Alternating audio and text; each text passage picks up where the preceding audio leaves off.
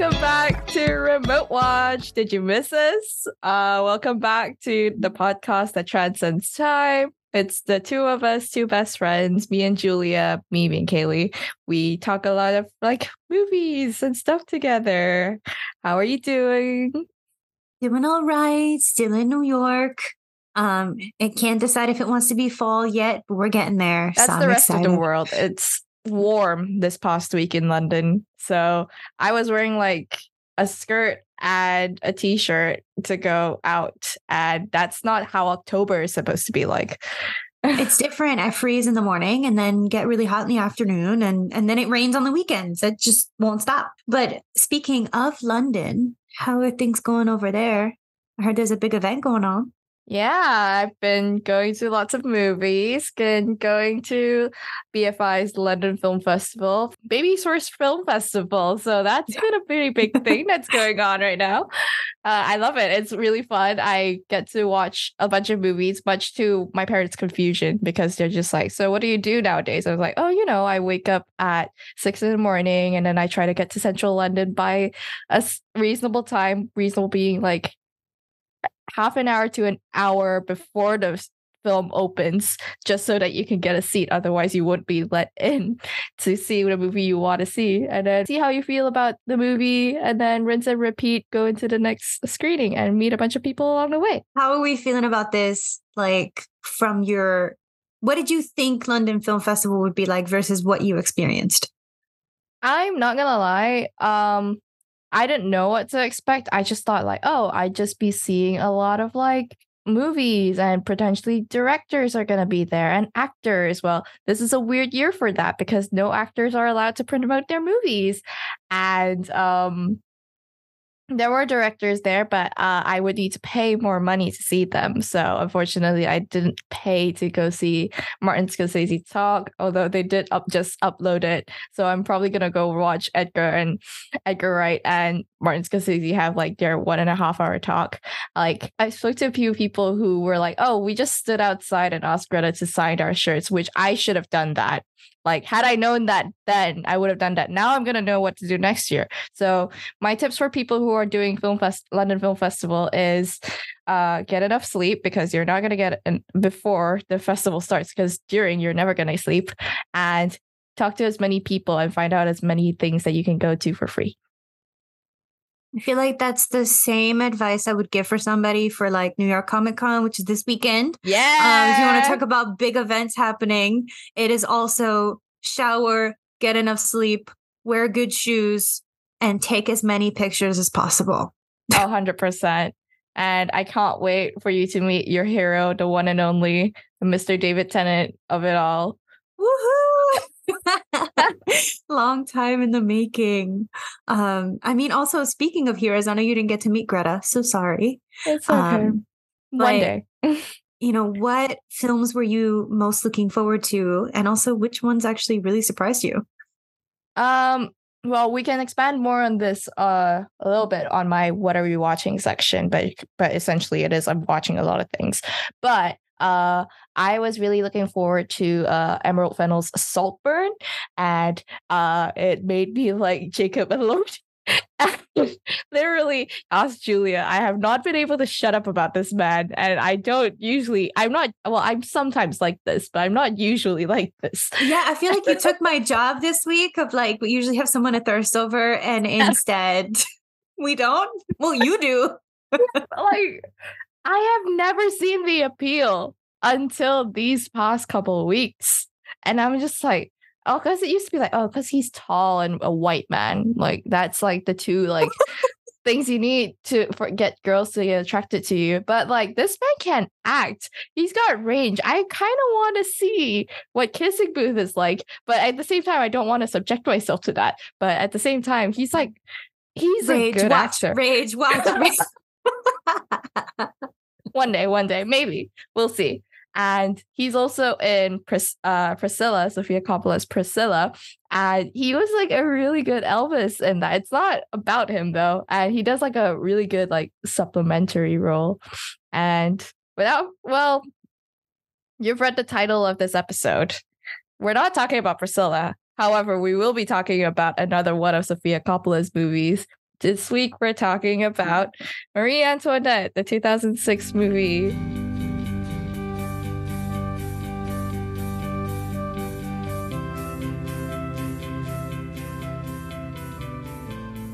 Starring Kirsten Dunst. Marie Antoinette is described as an electrifying yet intimate retelling of the turbulent life of history's favorite villainess, Marie Antoinette, who married France's young and indifferent King Louis the 16th, because I'm having a very hard time reading Roman numerals. I think it's very interesting that they're describing her as a villainess. What are your thoughts on that? Ooh, I can see why, but like the movie doesn't portray her as a villainess, I don't think. Like it's very much her just living her life. It's just like the outward like circumstances. Like, yeah, there are like scenes of people like, hey, we're running out of money. You sure do you want to buy this dress and these trees and these XYZ? And she's just like, why not? I'll just ask Louis for more money. And like, oh, that it's ignorance, but ignorance isn't a crime, the last I've heard. Well, according to the French, I mean, they literally had a revolution over this, pulled out a guillotine for that kind of ignorance. I mean, that kind of ignorance never stopped. We're still saying eat the rich to this day. So that is true. I mean, okay, nowadays, I would say ignorance is a crime, but for the time that it was set in and for the role that she had to play at that time, she can't do much anyway. Whereas now, it's much more easy to hold the rich to account and make them see like the consequences of their actions. Am I defending the rich by defending Marie Antoinette? Holy shit. No. And I will agree with you on that for one reason, because I hate being this person, but it's quite literally the internet. Like if the rich wanted to see what somebody who made less than them lived like, you could easily find a video on it, find an article, learn about it. There's a housing crisis freaking everywhere. So, like, it wasn't like Marie could just Google, like, broke people in France. What does that look like? You know? It's just like, I need to find a BuzzFeed quiz to see what broke person I would be. That's not an option. Back in 1700s. I mean, Sofia Coppola's Marie Antoinette probably would have taken like a crap ton of BuzzFeed quizzes if she had the chance. Bro, she would be like up in the magazines looking up her horoscope. She would be like searching up all the hot goss. She was the one like literally like spreading goss in court too. So it's just like fun times all around for her. It's, you know, it's Sofia Coppola's like what it's like to be a girl and living in circumstances you can't really control, and this is like a running theme like of the things that she would make, I suppose. I say this with like a very heavy grain of salt right now, because it's like I've only seen like 3 of Sofia Coppola's like filmography, and I would want to watch more, but this is like what from all 3 that I've seen, all 3 are in like the range of like these core themes about like being a girl in a world that you can't really like control things. I feel like it's also not competing, but I guess Sofia and Greta could kind of go head to head on these kinds of things, especially this theme, because I feel like they're kind of similar. What are your takes on that? I know you're a big Greta Gerwig fan as well. I am. This is gonna sound really bad, but in terms of like the feminism that Greta has displayed lately in the Barbie movie, it is a little bit less like, it's more in your face and like words are being thrown at you, whereas Sofia's portrayal of it leaves more questions with you. I'm not saying either one is better than the other, it's different, but for Sophia's one, she definitely wants the audience to have like their own like take a little more, whereas especially with Barbie has been quite like, hey, I want you to think this, which I don't know if it's a studio thing or a Greta thing at this point, because it wasn't like this in Little Women and Lady Bird so much, so it could be a Warner Brother thing. So I don't know. Maybe maybe she wanted to be a bit more overt. I mean, it's definitely, we've gotten to a point where it's kind of dumb to hide any messaging. Like, we know it's a woman first movie. That is fair. Barbie is very much a whole different like set of expectation when it comes with making a Barbie movie. Therefore, it wouldn't be unexpected to like hear like quote unquote intense messaging coming from a Barbie movie compared to like, let's say, a Lady Bird. I mean, people do say that Barbie was kind of behind on the times, like behind on the messaging, that like some of the things in it should have come from like pre 2016 or even around that time. Yeah. And it's just kind of interesting how other films might be ahead of their time. Oh yeah, which this Marie Antoinette movie does feel very much ahead of its time. Like we had a pre-recording call earlier where we talked about how much influence this 2006 Marie Antoinette has had on like film and TV nowadays. Like there's so much that you just think of like, let's say The Great, for example. There's so much that's definitely drawn from this Marie Antoinette in Catherine's journey in The Great. Whereas, yeah, Catherine has a lot more like to say and to do about what she wants to do with the monarchy compared to what Marie Antoinette is like living quote unquote frivolously in like her little bubble and taking up all the money. But a lot of like the visuals and like the colors of The Great, I was just like, hang on. Marie Antoinette has a lot of influence into what's happening here. Yeah, and even pieces like Bridgerton, I feel like it was a big transition to get period pieces that are not on the PBS and aren't like so, I don't have the word for it, but it's almost irreverent to its own history or to the original kind of piece. Yeah, because it's like a lot of the criticisms, which we will like get into, but one of the core criticisms I've seen of this movie, and this is from looking back through the internet, because back in 2006 I was 5 years old, therefore I don't actually know what the audience reaction was when this came out. But from what I've read, people didn't like this Marie Antoinette movie because it wasn't like historically accurate, period accurate. Why does Kirsten Dunst have a Valley Girl accent? And I'm like, are you kidding me? The Valley Girl accent is like peak choice. Anyway, but yeah, people felt very weirded out by that. Whereas nowadays, I feel we as like consumers of period drama kind of expect the sort of anachronistic behavior of how people act in period movies as not necessarily period accurate, and more importantly just fun and delivering a good story, which I guess it's set out a pretty good precedent for that. Yeah, we've kind of made it work so that way history is a bit more accessible to us, and put it in our own language. I feel like a lot of the language in these period pieces have not only just changed in terms of like how they're speaking, but also like and how they act as well. This is, like I said, ahead of its time, but also mirrors a lot of things like Mean Girls and a lot of other early 2000s, I like guess, mid 2000s sort yeah. of. Oh yeah, like the colors, the way like it's like a girl's girl type of like movie, and which I like, don't quote me on this, but I think that it's only until like the 2000s when like we started making super like girly things that were like unironically girly. Like it's just like we're taking girl things seriously now.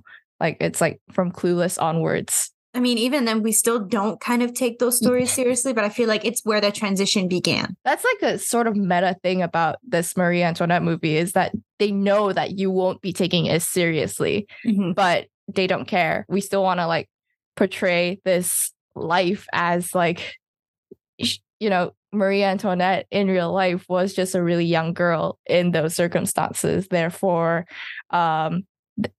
in capturing that youthfulness, you can take what you want about this movie, but at the end of the day, that's just what it earnestly was. It's colorful and like it's a lot more multifaceted than what you would think it to be. Yeah, the poster is quite literally a selfie.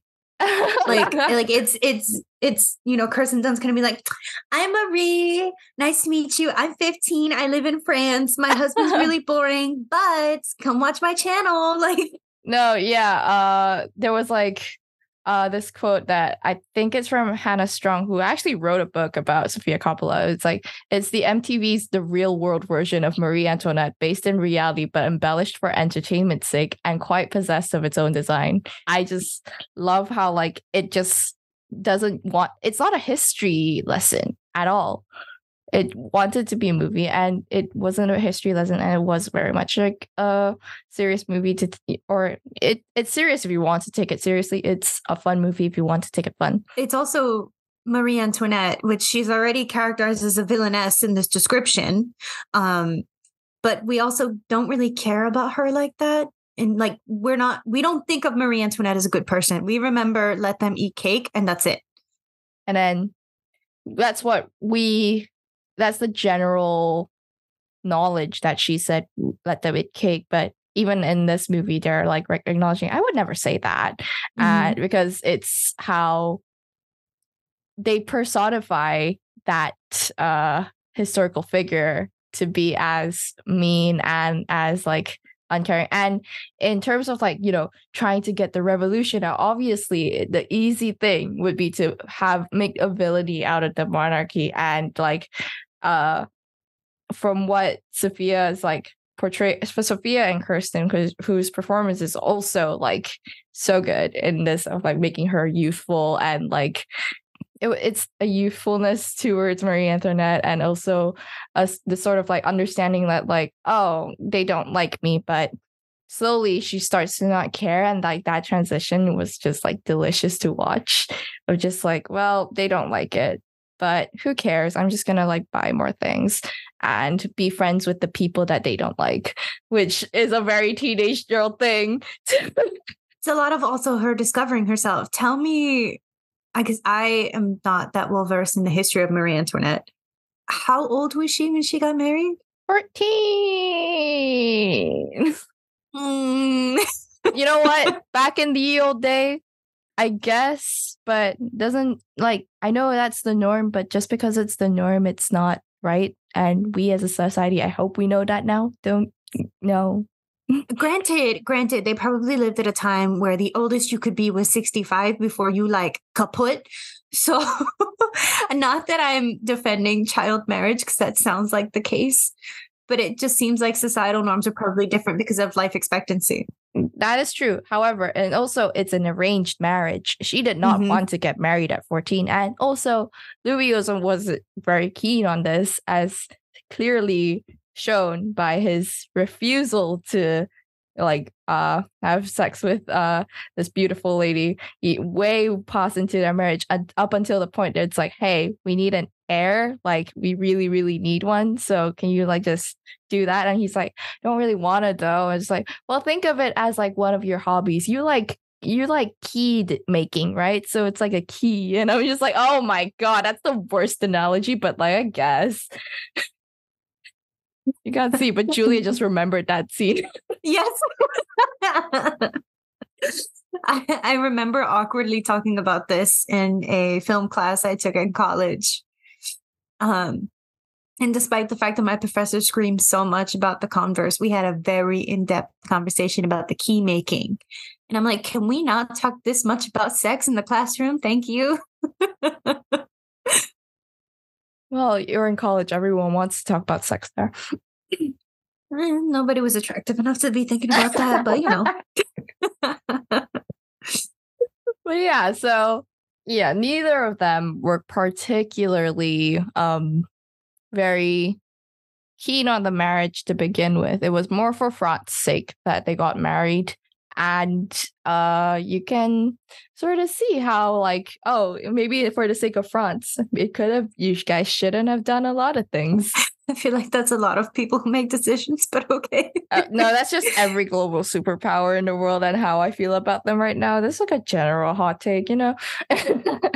Yeah, that's pretty fair. It's kind of like things really haven't changed ever since, and I don't want to say since 2006, since, 18 something when Marie was around. Well, I wouldn't say nothing's changed. Like a lot of things has changed. I'm allowed to vote now, and the fact that I am in a different country right now. Well, It's also, like- we're not in arranged marriages. So, I just think that Marie Antoinette movie, like you said, it's like just so like before its time, but at the same time, it's when we look back at it now in 2023, there's so much that was like she just captured about the emotions you feel as a young girl and how well it is because there's so much like messiness towards things around you and towards yourself, and how do you like reconcile and balance that as like a teenage girl, and like there really isn't like one way, and it is just a teenage girl, and I feel bad for her, and it's definitely a sympathetic look into Marie Antoinette, and I appreciate that. yeah, and that's what makes her feel a little less villainous than they describe her out to be. And it's kind of interesting because the story of a teenage girl trying to figure out who she is pretty timeless. It hasn't changed. The only difference is the circumstances that she'll ever be put in. Yeah, and I always feel bad for teenage girls, and having been one myself, we are the most annoying girls. However, you know, everyone should give teenage girls slack. Like we've had like this conversation before Mhm. about teenage girls and how we should all take them more seriously, but as a society, we never do. Because they make the world go round. We are the economy. Like, have you not seen? We like you're not in your 20s, but okay. I have the mentality of a teenage girl anyway. I don't know what you're on about.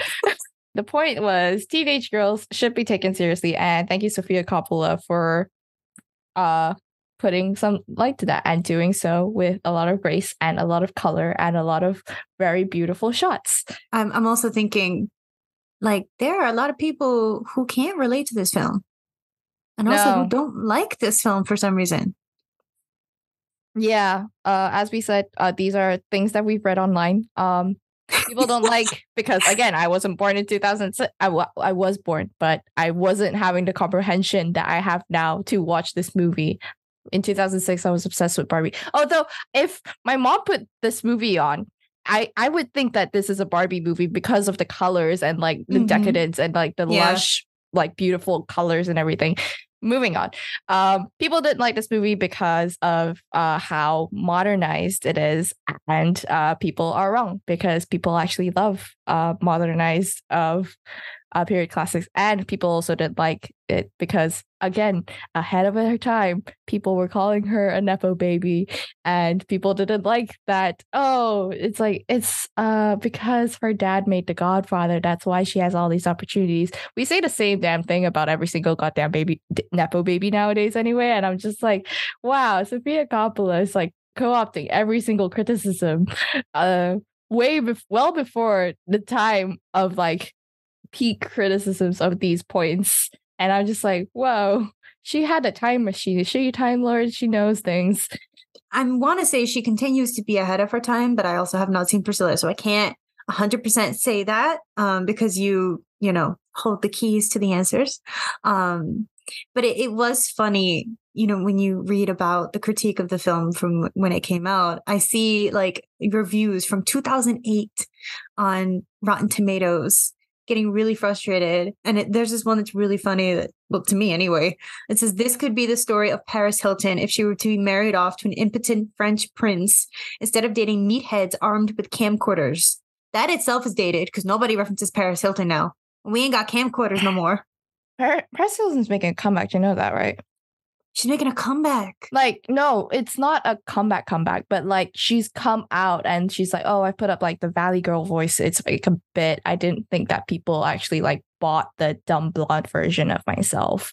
And as that carried on, she just went along with it. And like, I think there's just so much like nuance towards Paris Hilton herself. So it's like when you put all of these factors together, and this is something that Coppola's been able to like pick out on how society views like women and girlhood and like the sort of like finding your way in from growing out of the innocence that you once had that was so suddenly taken away from you. And it's like all of those themes, she's like encapsulated that in like this, how Marie Antoinette navigates her version of France. And I'm just like, whoa. And because like she just like caught on those criticisms so quickly. I'm just like, how? I also found this other review, which I think is funny. It just says Coppola's approach doesn't humanize the past, it trivializes it. And the subtleties of history and psychology are glossed over in deference to the movie's teeny bopper sensibility. In saying that if you take this new, lens and approach, it just glosses over history. What do you think about that? I can't stand it because it's like we have literally, I tried to watch this movie and got a documentary on France instead. That's not something we want to watch. Like, I want to watch a movie characterizing Marie Antoinette. I want to be able to feel for her. It's why I watch things like Victoria and The Crown and stuff like that. Like, I want people in high places to feel humanized to me. The story does not lie in historical events because those could be changed no matter what. The story lies in the people who are in it. So this review is trash, quite frankly. But that's why I brought it up, because I was like, dumb. Like, I agree with everything you're saying. And I also want to add that, like, they say that it's trivializing the past. I would say, like, every movie that's made with, like, a setting, you can't argue it trivializes that setting because the movie is not about the setting. The movie is about a character in said setting. So by saying that, creating this sort of like modernized France is trivializing it. But then every setting that is made by any movie is trivializing what there could have been. Like someone could make a movie about London based in London and they could like dress it up, dress it down, and you could say like that's not representative of London. And I'm just like, there is no one way to represent London. So I just fundamentally disagree with that. I think I was having a conversation recently about like how this person really likes books on New York. And my response was, but I hate movies about New York because they're never accurate. Or they provide like transplant dreams. And I can't stand it. For those who don't understand what transplant means, I mean people who are like not from New York, who moved to New York and is like, I'm a New Yorker and it's been my life the whole time. And it's like, no, it's not. It's not the same. Growing up here and moving here is not the same thing. So it's just my 2 cents. Literally, I am an immigrant. I can call myself a Londoner now, but I'm not like a native. So the lives of people who have like grown up here, have family here is very different to my experience of living here. So from that alone, it's like the two of us will experience, like me and a native Londoner would experience London very differently. And so like, but that doesn't make it not London. So therefore, you know, like modernizing France doesn't make it not work. So therefore that review is trash. Right. And if you wanted to actually learn the history of France, there are so many other resources out there. Go look for them. Exactly. And if you got the means, go to France because Versailles is really pretty. Not right now, the way with the bed bugs and everything. Oh, yeah. No, wait until the bed bugs have been exterminated. Just a side note. Let's talk a bit more about the anachronisms. Can we just have like a whole 10 minutes on the Converse?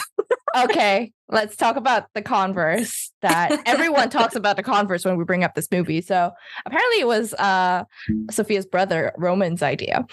And he shot the sequence and showed it to his sister. And it was like, oh, this actually like works in the sense of like making this feel like a youthful, and like, you know, everyone was wearing Converse back in like the mid 2000s. So and keeping with the idea of keeping this modern and young, that worked. And it's like a blink and you miss it type thing, but everyone kept talking about it, so no one would blink at that moment. So it's funny because I had to rewatch that scene. I remember when I watched it for the first time and I was like, those should not be there. And it was honestly really nice because I feel like, well, for me at least, 2006 was a time where I was constantly wearing Converse. Like that is something that was kind of a coming of age thing. And They're like colorful purple Converse to the point where you can't really match those with outfits, but they do match the aesthetic of the rest of the film. All of the shoes she's trying on are bright and flamboyant and quite literally look like the candy that the song is playing.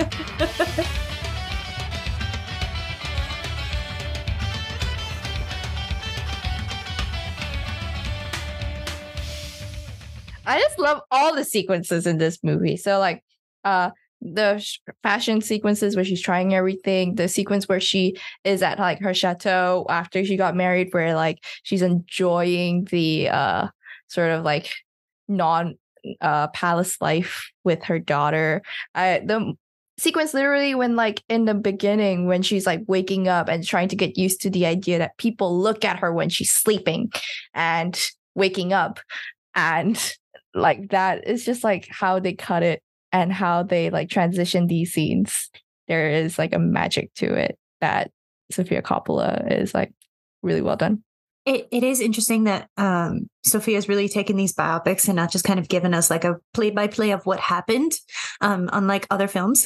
That's very much the route that a lot of biopics can go. Mm-hmm. And I don't know, because it's like nowadays a lot of movies are biopics, which like, yeah, it's a great way to learn about somebody, but also it's a great way to have like narrative tension.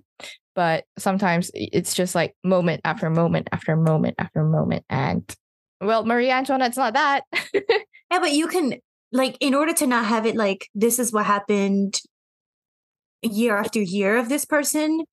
It's interesting that she's kind of put it in the perspective of other genres of films, if that makes sense. Because you're saying Priscilla's a horror movie, and while that may be your perspective, perhaps that's what she was looking at, thinking of, intending a sort of thriller or something that makes you uneasy, more of what I mean. And in which she put Marie Antoinette in our like 2006 like teeny bopper type of film, and that was intentional. And so you do get the like, this is what happened year after year, but you're actually still enticed because it follows a story structure that you're familiar with. That makes sense. And growing to love Sofia's portrayal of, you know, Marie or even Priscilla, you can be interested in looking up the history. And so then that way you don't have to complain that because it was put in a different perspective, you don't get the full history, because that's up to you to learn. Yeah, literally Wikipedia is right there. Well, I wouldn't trust Wikipedia, but you know. Okay, Wikipedia is like level 1, right? Yeah. And this is everyone to like, this is my PSA for everyone to actually get some media literacy. Is not to believe everything you read on the internet. So you find one source, Wikipedia, and then you see like, oh, at the bottom, this is where the sources for Wikipedia is. Then you go read that and try to read more. So it's up to you and your own judgment. And also whether liking or not liking Marie Antoinette is also on your own judgment. But you are wrong if you didn't like this movie. Yeah. Put yourself in her shoes and also out of her shoes. Because eat the rich, but also, you know, for a fact, if you won the lotto yesterday, you would be doing the same thing. God damn. Like, I would like not worry about rent, and that would be sweet. Oh, I wouldn't worry. I'd buy a house. I wouldn't worry about the insecurity ever. Oh, I love that. Like, the dream is now to own like a 400 square feet apartment. And that's because in this economy, if you don't make enough, you can only get a room and that's it. And it's not your own. You rent. Yep. And it's not your own. That's our little wrap up on our Marie Antoinette talk. Next time, we'll hear about Priscilla and Elvis, maybe. We'll see. We'll see how we do the like Priscilla / Elvis thing. I'm actually very excited to see how that goes, because we'll find out. You know, despite the fact that Kaylee has seen Priscilla already, we most likely won't have that episode up until the beginning of November, because the US release date is November 3rd. And I believe the UK release date is a little later than that. So stay tuned for that. But there may be a Priscilla versus Elvis talk on Remote Watch.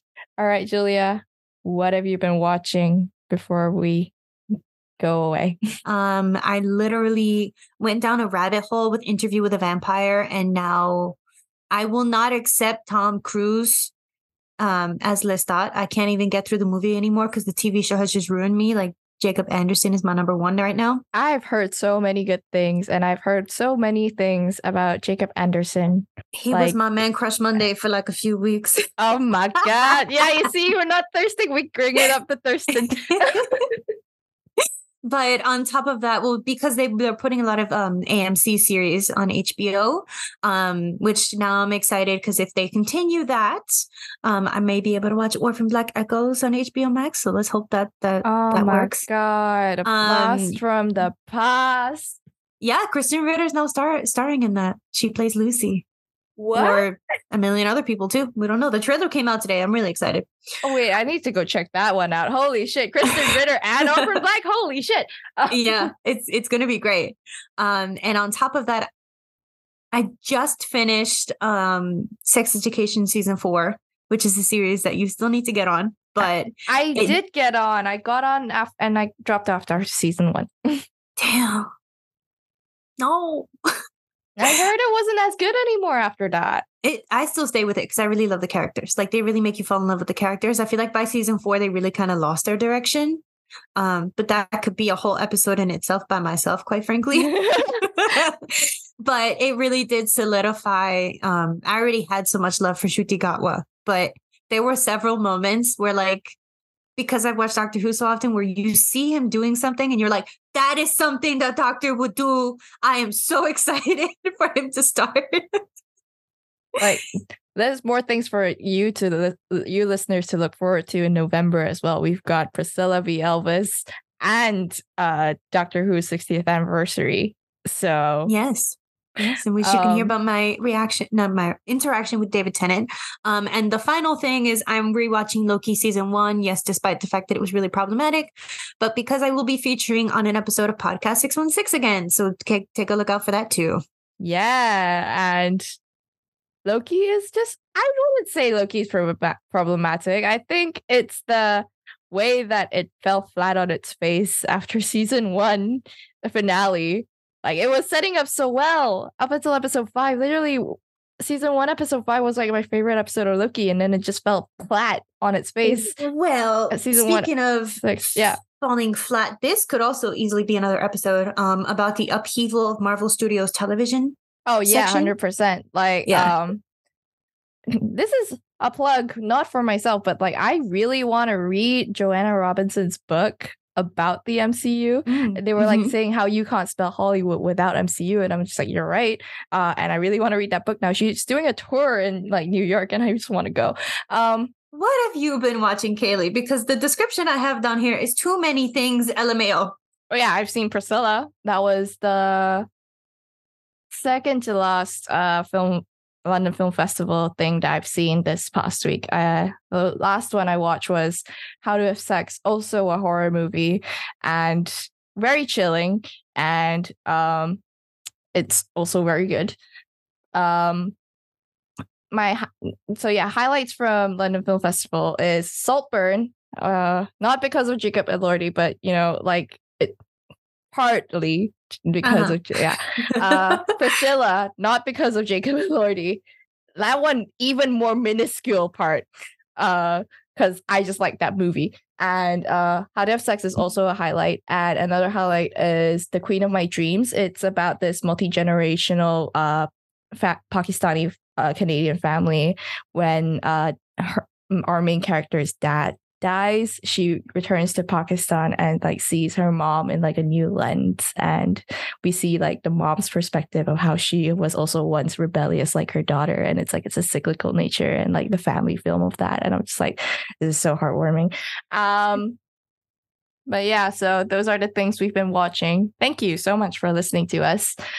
You can check us out at Remote Watch on X, formerly known as Twitter, at remote_watch on Instagram. We have a website, remotewatchpod.com, and our personal handles are also on those pages. Thanks so much for listening. See you next time. Goodbye. Bye. Remote Watch out.